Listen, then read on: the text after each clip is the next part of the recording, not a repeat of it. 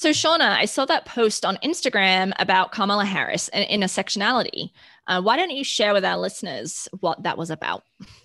Oh, yes, yes. I think I was getting at the height of my impatience when it came to the intersections of Kamala Harris's identity.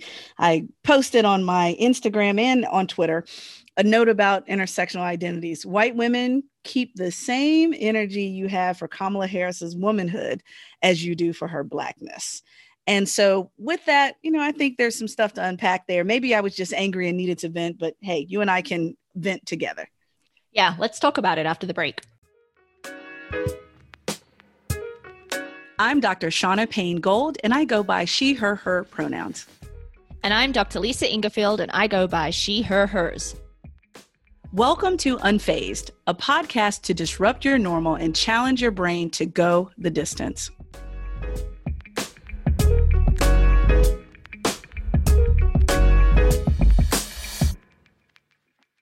So I know we are both in two completely different time zones, but I am sure that you're now caught up on all the things in relation to our most recent inauguration, the inauguration of Joseph Robinette Biden. Robinette is a good middle name. Isn't that like a great middle name, like a family name?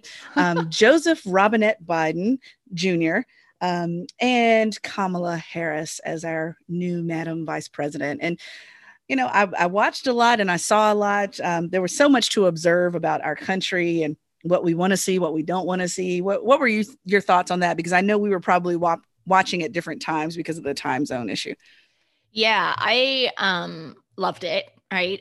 For me, I like Joe. I have some problems with him that probably aren't worthy of talking about in this particular podcast. But, he is another all straight white guy, right? So not a whole lot different from the 45 other presidents, or 44 would that be? 44, yeah. Yeah. And but so for me, really, it was Kamala Harris's inauguration that was most meaningful to watch her be sworn in by Justice Sonia Sotomayor, which was just brilliant. That was incredible. Incredible. Yeah, I loved that so much. It was very moving for me. And then later on that night, when I was watching the Celebration of America, she had another moment where she spoke and then was followed by John Legend singing a song that I have now forgotten the title of, like I'm Feeling Good or something. But I thought that was extraordinarily moving. Because it's a new day, it's a new dawn, was the lyrics. And so kind of having Kamala speak followed by that song sung by John Legend, I thought was a really fantastic set. So, I listened to Biden's speech, thought it was good, but I have some thoughts about it and its applicability. So we can probably dovetail that in here, but yeah. I did notice, Shauna, your point that so many of my white friends are celebrating Kamala Harris as the first woman, but are neglecting to identify the import of her being the first woman of color in the vice presidency. Yeah. And I don't know if I'm looking for balance or equal weight, but I do feel like there is just some neglect there to the other identities that she holds. And so, like I was sharing before with someone, I feel like it's very heavy RBG, but not heavy BLM, or pick another set of letters and acronyms. I just feel like it's very heavy woman. And that's what frightens me a little bit, because we know that white narratives, even within intersectionality, have kind of robbed other identities at the same time. So think about all the times where white identity has kind of robbed the intersection of being white and or a woman of color or LGBT or what have you. It just keeps robbing other identities of the fullness of themselves. And that, to me, kind of, it doesn't allow for the nuance. I know I use nuance, probably that's the most popular word on this podcast for me. Nuance is that nothing is that clear. And it seems to be very clear who white women support and what sections of Kamala's identity they support, whereas the others are kind of ignored or at least overlooked for the moment.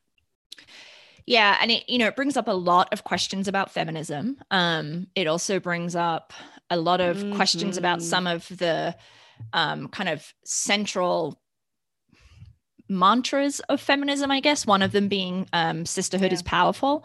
Yeah. And so I think about sisterhood in women's support of Kamala Harris as vice president.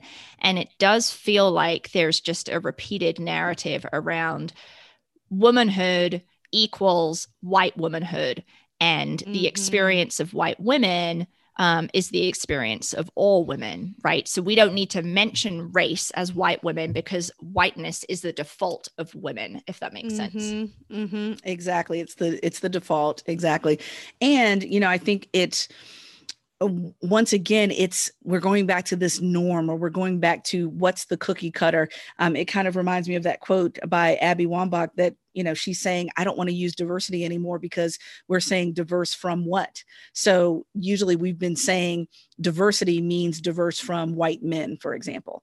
Well, if we're in the feminist area or the feminist wave of thought, now we're diverse from white womanhood. And so now we have to think about it in different ways that are still anchored in whiteness. Once again, a person that's LGBT, well, LGBT diverse from what? LGBT white folks, because that's a different experience. It's a different struggle. It's a layered struggle that we don't necessarily want to speak to because it's more complex. It's not as easy to grasp. But there always seems to be this anchor of a norm that we're trying to diversify from. And I feel like white women are that anchor in feminism that we need to decenter that. And I think we've talked about that language before of what decentering really means. It's not, get the white folks out of the middle. It means bring everyone in the middle.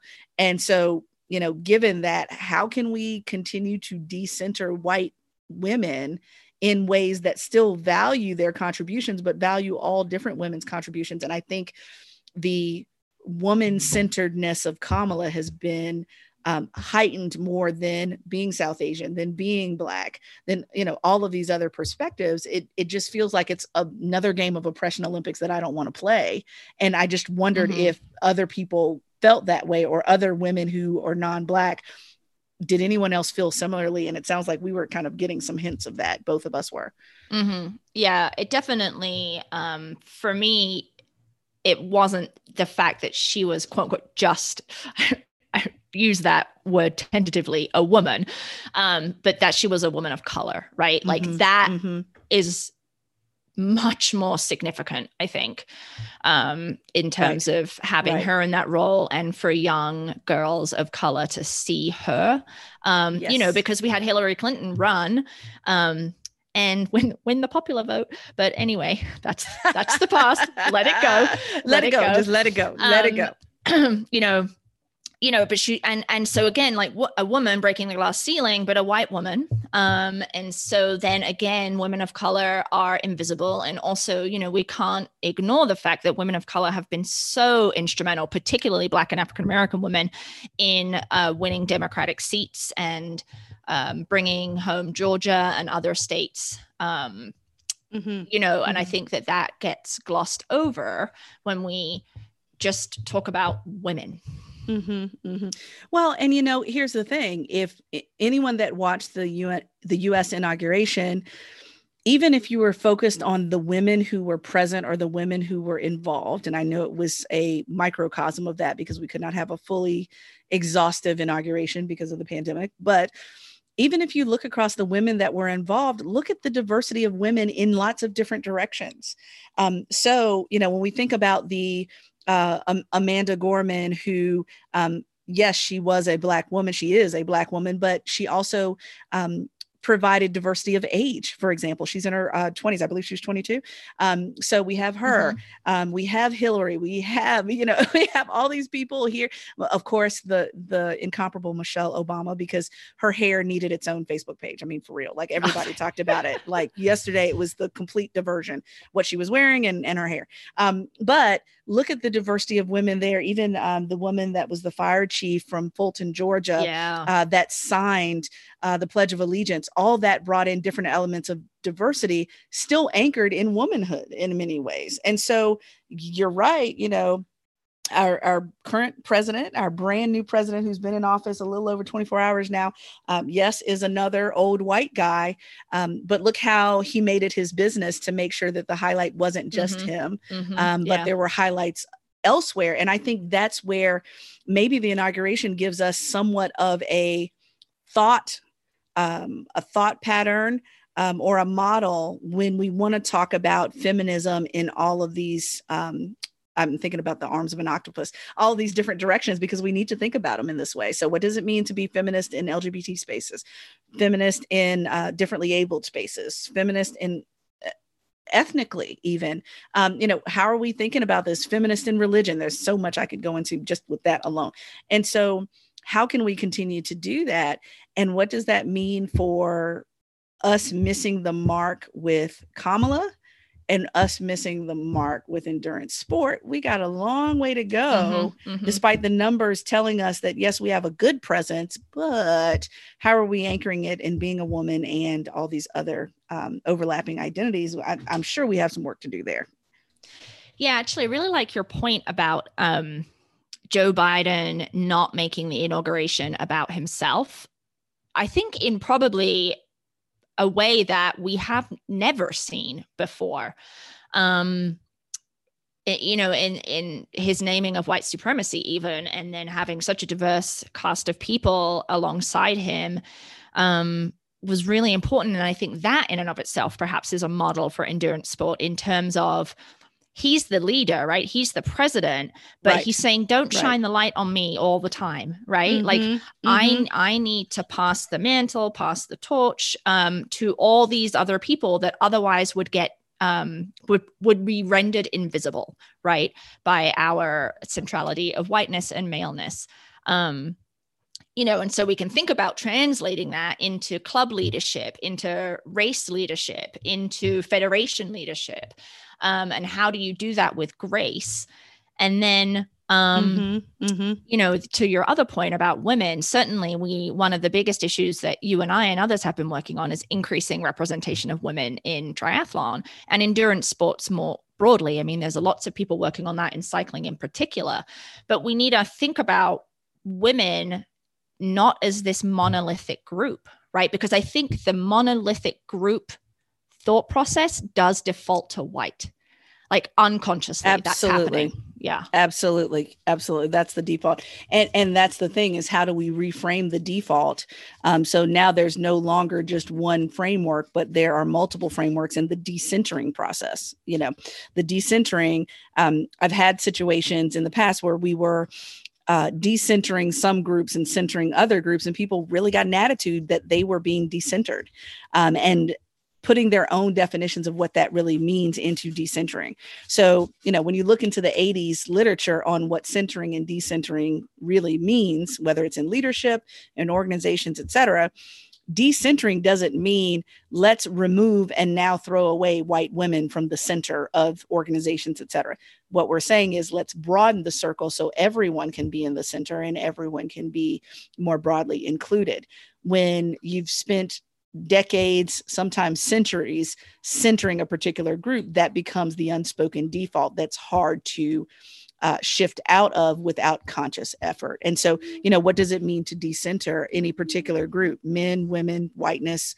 What does it mean to decenter a group? And what's the process for doing that in endurance sport? That's, I think, you know, Joe Biden had an entire inaugural committee to help him think through that. But for us, how do we do that? Yeah. And you know what you're making me think of unity.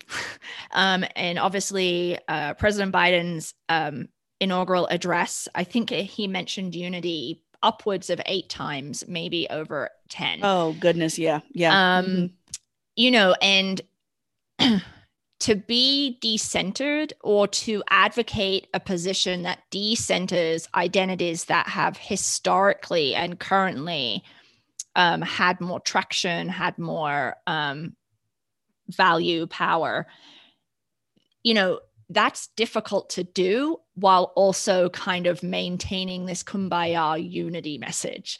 And so in some ways, I think he contradicts himself, right? Because he talks about ending systemic racism, white supremacy, doing a better job of being inclusive of the trans and non-binary community. And he's instructed all the federal officers to get back with him within 200 days, like a plan around how are they going to work on equity, et cetera. But at the same time, he's saying we need to have unity. And given the state of things in this country, those two ideas don't sit together, right? Because that's right. You're gonna ruffle some feathers is probably the polite way to put that. Through the decentering. Exactly.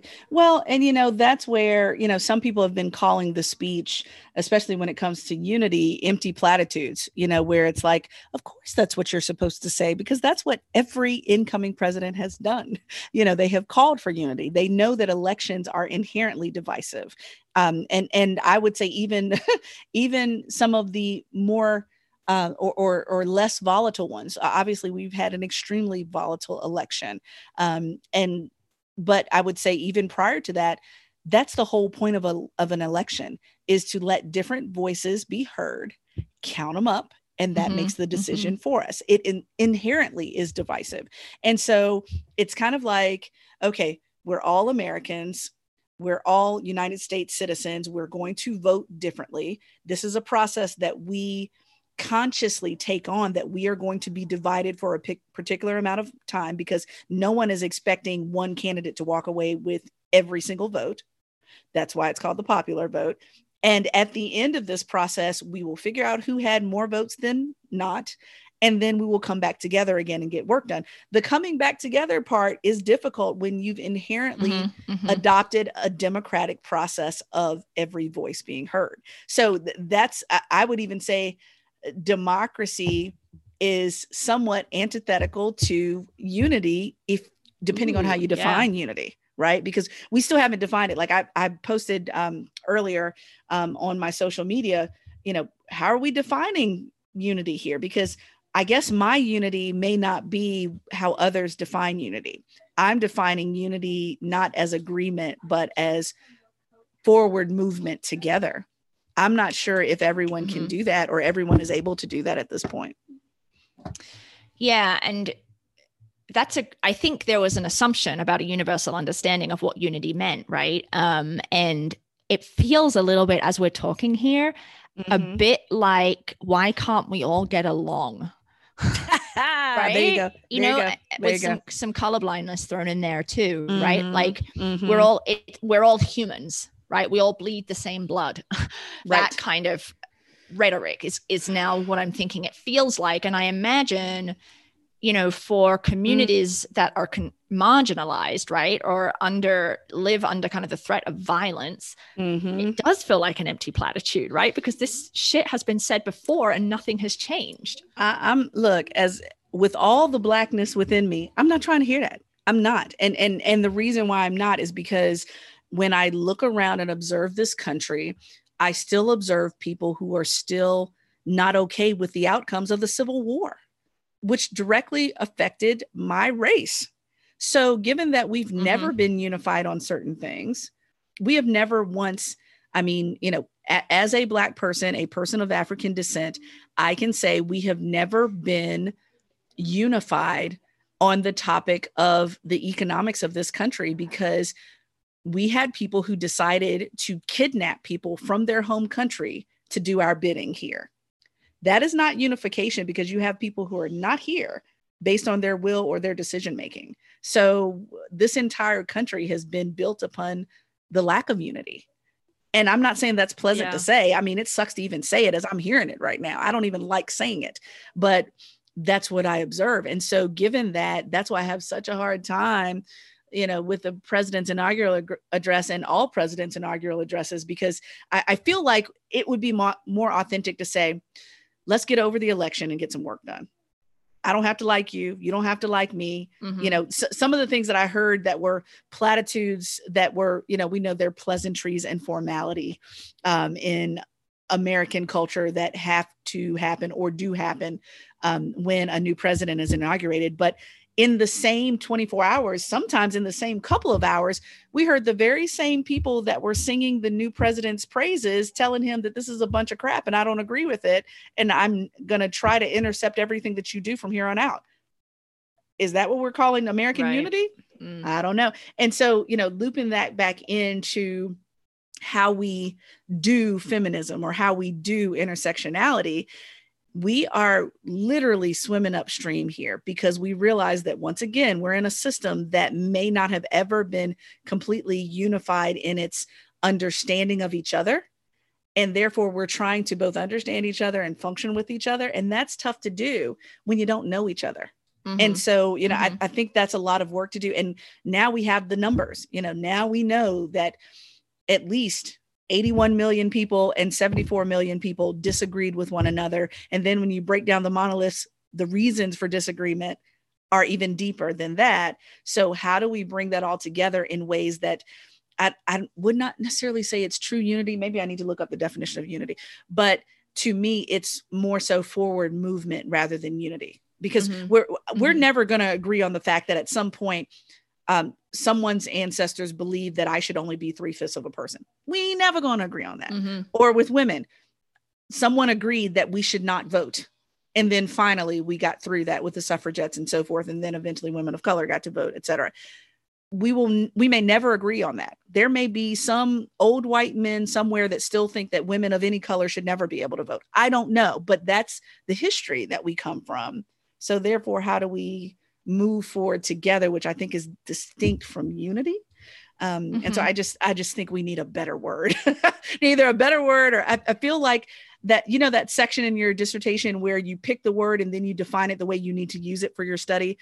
I feel like we've picked this word of unity, but nobody's really defined it. And therefore we're all functioning from different definitions of the word. And it sucks because it feels like we're going in different directions.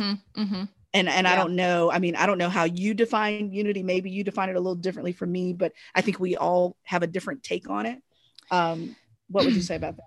Yeah, well, I'm thinking about a correlation to feminism, right? That there is an assumption around a universal understanding of feminism, right? So we all have this shared definition of feminism, which is not actually not actually that simple or that singular. So it kind of makes me think about that with unity, right? Like in feminism, it's about all women, but that all women has really defaulted to white women, and still does that today, right? Not to the same extent as it did 50 years ago, but it's still there. And so, what does unity mean? It's a great question, actually, because I have not given it that much thought. But the more we talk, I am thinking that, my kind of gut response to what is the definition of unity is a very, very probably a very white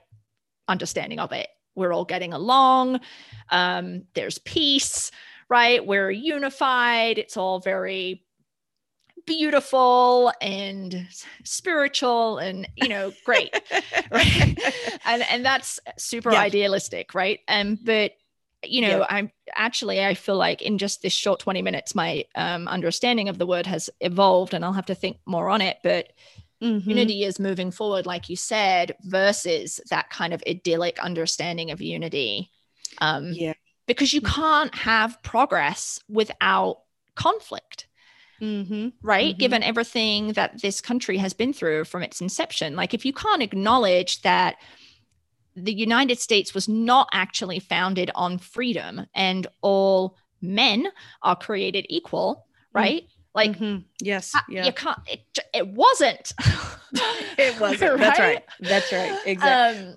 Right. Yeah. Right. So, that's a hard truth. And I think and the message of unity, the kind of kumbaya message of unity, blankets over that reality completely. Oh, yeah. Yeah, absolutely. Well, the kumbaya definition of it, I think with unity, it's a great, I almost want to say it's a filler word at this point. we're filling in the yeah. gaps of things where we don't know exactly how to define it, but we want to bring people together to get something done, and we're not quite sure how to bring folks together. And I think maybe a better word would be like synergy or something similar to that, where we don't claim to be mirror images of each other. That's part of the beauty of being American, is that we can have this mixture. So how can we work together in ways that move us in the same direction? And so, it kind of feels like, a dance with, two dance partners that, no, I have a different step than you. You might be stepping right while I'm stepping left, but we're still going in the same direction in a beautiful way that gets us to a goal. That is a better visual. I'm more of a visual learner.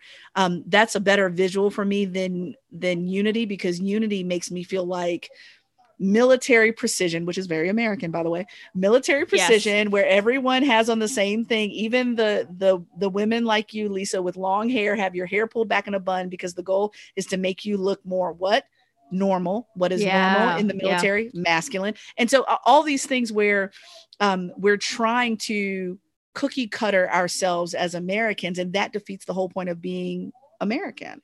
And so, for me, and I think that's where, looping it back to Kamala, is that I don't think fits any mold that any president or vice president has had to this moment, to yesterday at whatever time she was sworn in, 11:20 on the day she was sworn in.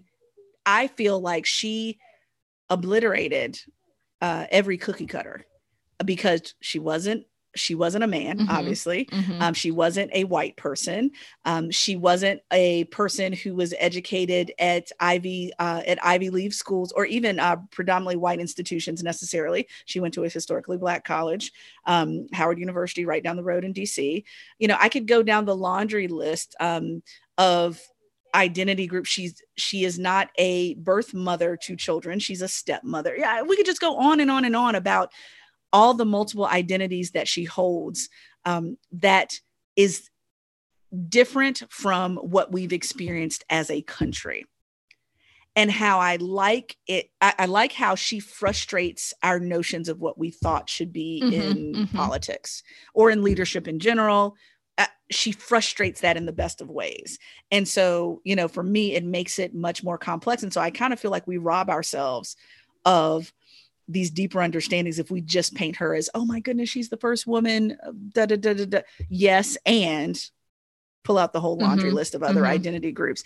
And frankly, and Lisa, please, if I'm going in the wrong direction on this, but I'm imagining that could be a privilege of being a white woman, is that, I only have to think about, only have to think about being a white woman. I don't have to think about being a white woman and a stepmother and the first in elected office and, going to a school that most people, I would love to poll white folks to see how many people actually knew or didn't know that historically Black colleges existed. Like, they didn't even know that was a particular group. In some countries that you don't even have that particular group. That's distinctly American. Right. So, all of those points of her identity that frustrates people's thought process, where it's not as simple, and white women rob themselves of deeper, more complex thought if they just look at Kamala as a woman. Yeah. It's got to be some more layers to it. And I feel like white women are stopping at like Feminism 101, and we need to get to 201, 301, 401 to even begin to understand Kamala and her significance. Yeah, I agree. And I would say that the average white woman doesn't often think about their whiteness, right? They're just thinking woman. And that's the unifying principle, right? Because the identity that is marginalized is the identity that gets thought about most often, right? So like for me growing up, I was very aware of my girlhood, womanhood. Like that was just so salient for me. And I never thought about whiteness until my older years, when I started to develop an awareness around white privilege, right? So I would say that for a lot of white women who are celebrating Kamala's inauguration, or Madam Vice President's inauguration, they are only thinking about womanhood, because to think about race feels divisive to them. And that is the antithesis of unity. Okay. Yeah. So here we go with the feminism. So it sounds like we're calling feminist to embrace conversations about race because it feels like white fragility, frankly. It feels like, we're strong enough to have conversations about womanhood and feminism. We're not strong enough to talk about that and race at the same time. Right. Yeah. So how do we get, and I know this is a conversation we cannot answer on a podcast in this short period of time, but I think we do need to wrestle with how can white women get stronger at holding white womanhood and all the things at the same time in conversations and interactions, definitely in an endurance sport. I think that's important to kind of consider. And the defensiveness comes up just like it does when we're talking with white men about race or white men about other things, is that, right. Well, I already have the burden of being a woman. I don't have the time or the emotional energy to talk about being a woman of color too. And hold up, wait a minute, and so I think that's a muscle to flex and grow over time and helping people to kind of hold those conversations at the same time. And that's hard because people don't want to hold I'm oppressed and I'm privileged at the same time. They don't want to hold that together. I mean, I've encountered, I think I told you about this, where I had a Black female student in one of my master's courses that wanted to dispute me that she was not privileged in any way. And I'm thinking to myself, you just walked across the door of a university classroom, that in of itself, and a private one that's very expensive at that. So, we can go there. But I think that's where we have to challenge folks and insert those questions to make folks think, yeah, white woman, you're probably having a rough time in this particular area, but also hold that the woman of color who may be an immigrant, on and on and on, is also having heightened challenges as well that are different from yours. Right. Still valuable, but different at the same time. Mm-hmm. Yeah. And I think about, looping this back to endurance sport to help listeners think about how this applies. I'm thinking about leadership, and you and I have talked about kind of the paucity of women leaders, women of color leaders, folks with disabilities. And if you're looking at your leadership team, either at your organization or your club, and you're thinking about, it's only got men on the leadership team, we need to have more women, right? That's great. And then you need to think about women not as this monolithic group, right? You need to think about, okay, if we're going to have more women, then we need to have a diverse representation of women, right? Because a white woman cannot speak for all women's experience, much like a white man cannot speak for all men's experience, right? And neither can speak for the trans experience. Right. So right. It's deepening your understanding and then arguing that doesn't mean that there can't be like a unified leadership team, a unified message, a unified club, right? By bringing that up. Right.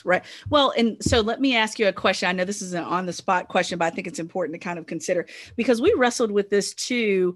Unfazed obviously is connected with Outspoken. And we talked about this initially with Outspoken, how, I would suggest loosely that Outspoken was kind of, the Kamala of the industry, if you will, the first to really focus on particular topics.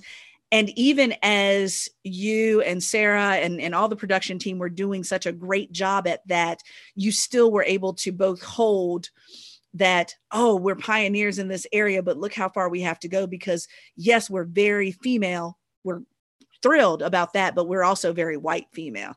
And we got a growing edge. So, just tell me about how, maybe just a little snippet of how you really wrestled with both.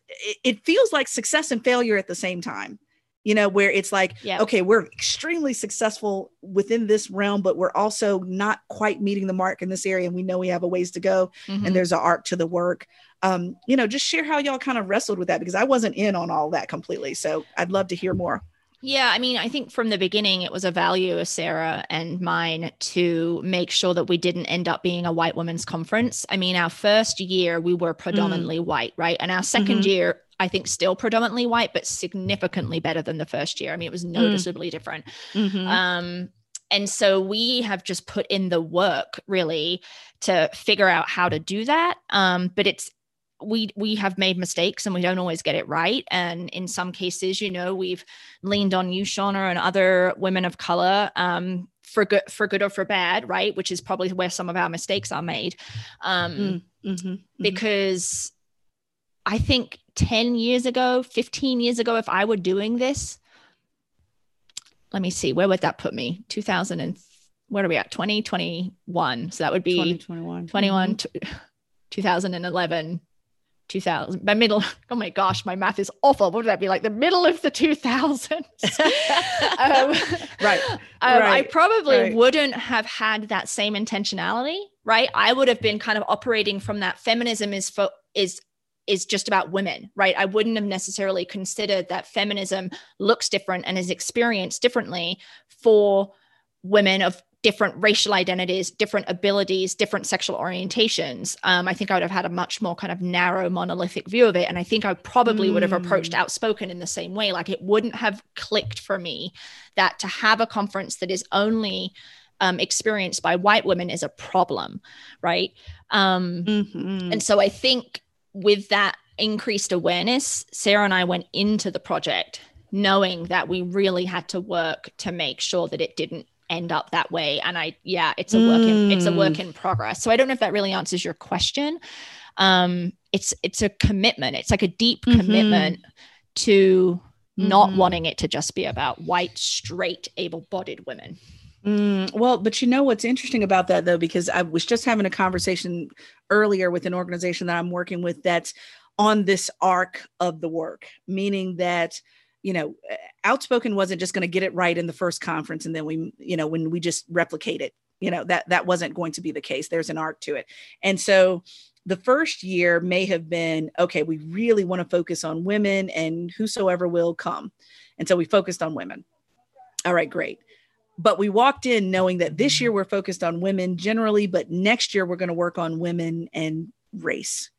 And then the following year, we're going to work on women, race, and then, I don't know, sexual orientation, or specifically reach out to the transgender population and their communities, and build, so that as you move, it's an arc, so that you build in both the urgency of the work, but also the patience for the development of how it happens over time. Right. And what I love about y'all's story as far as Outspoken is that, you know, walking into the first conference with eyes wide open.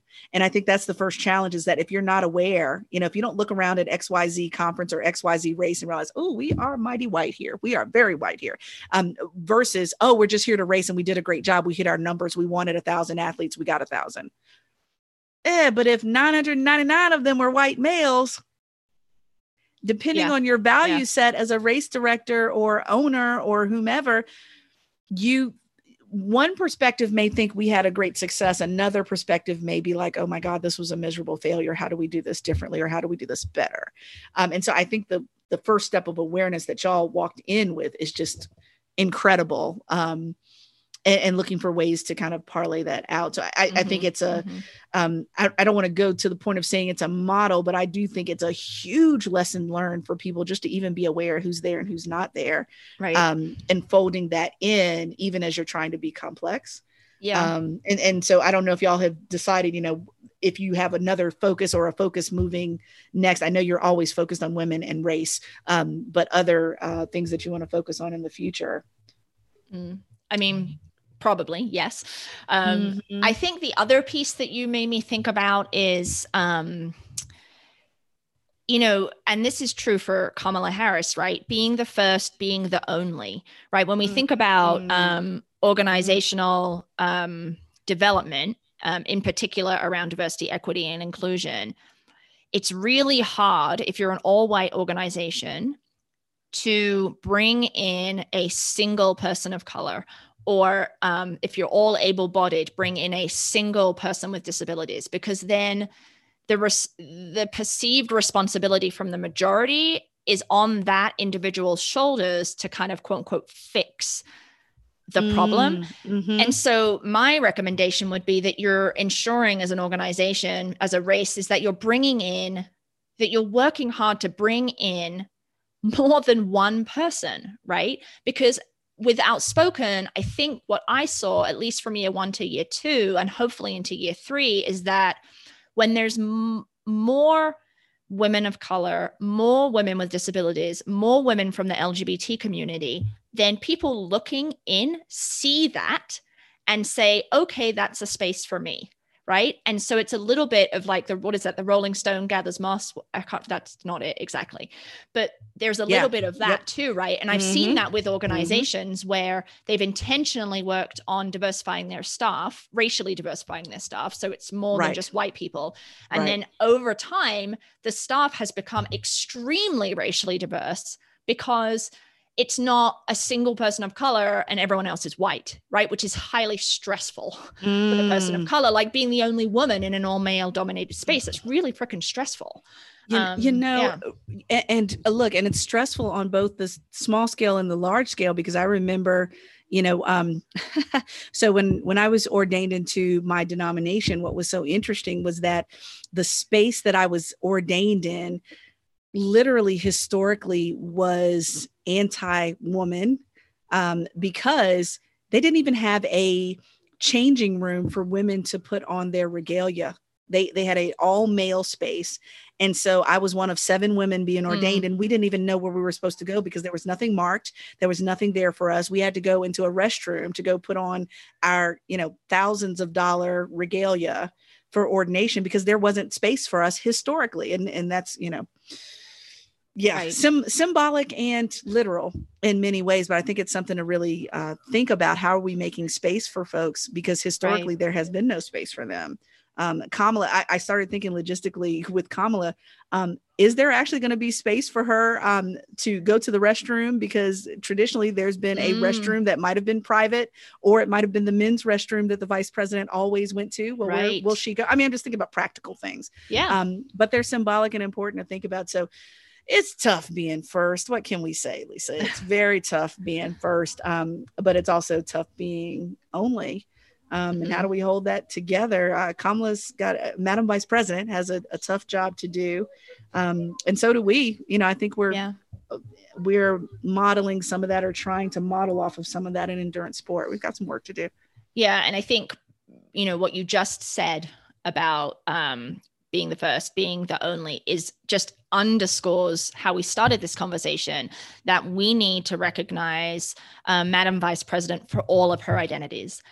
That yes, she's a woman and that's groundbreaking, but it's also arguably more groundbreaking that she's a woman of color, immigrant parents, and all of her history that she brings to the position. And I would say that, folks in endurance sport, when they're looking at their leadership teams, they're looking at ambassadors for their teams, for their brands, that's an important piece to remember. Yeah. And so I kind of feel strongly that, breaking the mold, even shattering the mold, is something that Madam Vice President has done. We're striving to do. I think Outspoken has done it and continues to do it. Maybe we're calling endurance sport to not just break the mold, but shatter it, because it's not just one mold, it's multiple molds at the same time. And how do we do it all well? I don't have a strong response to that, but I do think that we need to hold it and mull it over. How can we shatter this mold? Madam Vice President surely has done it. Unfazed, a podcast produced by Live Feisty Media and supported by the Outspoken Women in Triathlon Summit. Edited and produced by the fabulous Lindsay Glassford. Email us at info@unfazedpodcast.com and find us on social at Try to Defy, at Dr. Gold Speaks, or at Outspoken Women in Tri. I'm Lisa. I'm Shauna. Thanks for listening. Stay unfazed, folks. See you next time.